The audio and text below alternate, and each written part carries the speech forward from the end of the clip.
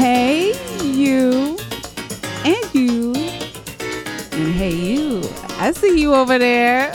And welcome to Thank You for Saying That, a new podcast where we talk about what everyone's thinking, but no one is saying. I'm your host, Manna K. Jones, and with me is co-host Derek Byers. Hello. How are you? Hello. I flourish. Good. It's good to flourish every now and again because, I mean, you have to. Because you're going to die if you don't. Yeah, grow where you're planted. And it's like, I mean, that's, that can be a good thing or it can be a bad thing. But, Yes. So before we get into this, I want to give a disclaimer to everybody out there, especially mother, if you're listening to this, you might want to turn off because there will be no holds barred. There will be nothing. We're going to let it all out. And it's just our opinion. We're just talking about. But with our whole chest. Yes, about some things that we think a lot of people have similar opinions on, but nobody wants to say or come right out and say. So, we're like, why not get and talk? Because we always sat down, especially on Sundays, and would chat around, and we'd always come around like, oh, do you feel that way? Oh, I feel that way too. And we'd be like, thank you for saying that. Thank you for saying that. Oh my gosh. And it's like just this release, this pressure valve release. Mm-hmm. Like, I'm not alone. Like, I'm not, weird or off, or actually, there should be more representation of perspectives like mine in a more mainstream way. And so that's what this show is about, like letting people know that they're not alone in thoughts that don't necessarily aren't being played in the real of the everyday. They're not in the headlines. The people on Facebook aren't really, they're under rocks. And you are not alone. We are here with you. Exactly. So let's talk to everybody what we're going to talk about today. Oh, let's get into it. As it is it's the anniversary the very first anniversary of the insurrection on our capital. And we thought, what a better day to start this podcast of talking about controversial opinions and all that good stuff. Because it was, I don't want to say unbelievable, or at least, I mean, those people that were like, oh, I can't believe this happened. I mean, I could believe it. When I saw it, I was like, it doesn't surprise me. I could feel it brewing. Exactly. But that it actually like, expecting something or knowing that is within the realm of possibility for a particular terrible thing, with that man whose last name begins with a T, like he who shall not be named. He who shall not be named. We were never surprised by but like living through that experience of that, like, was a completely different thing. And so, it's brewing.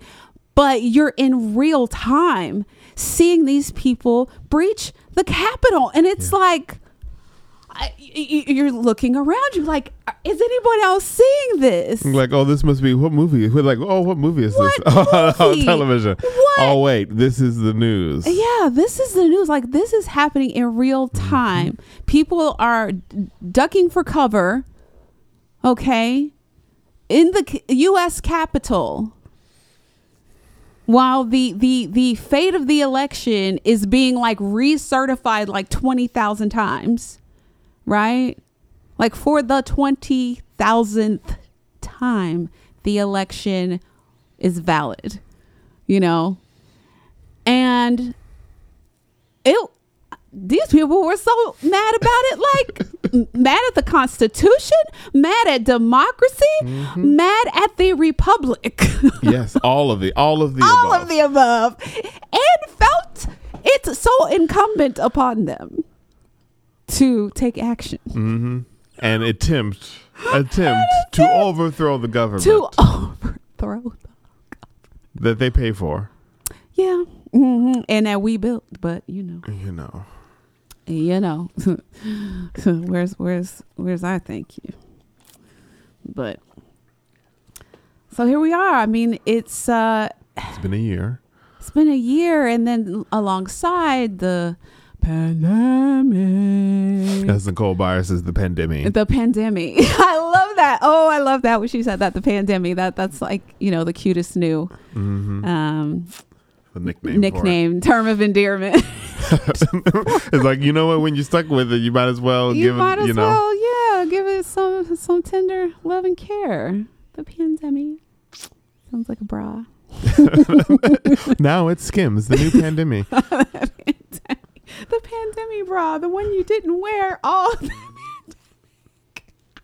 Oh my gosh. Like, for when you're stuck at home in quarantine and you don't have to go anywhere, put on your pandemic. Put on your pandemic. Okay, it was here first. It was said here first. Okay, Nicole Byer, you can have you can be a shareholder. But we're taking it and we're making a bra line. You do bra, underwear, a whole lingerie line. Thing. Oh goodness, we said it first. January 6th, 2022. You know, it's 2022 just already. It's 2022, but it's so crazy how 9/11, like, all these years later, never forget. But what is the messaging of today? What is the sentiment of today? Is there a galvanizing message that we're rallying around? Oh, the Proud Boys sure did have one, and they let everyone know it. But then, oh, wait, it's domestic terrorists. And no one can agree on what is right. What is the right set of values and structures? Not even the Constitution clearly can cover. No.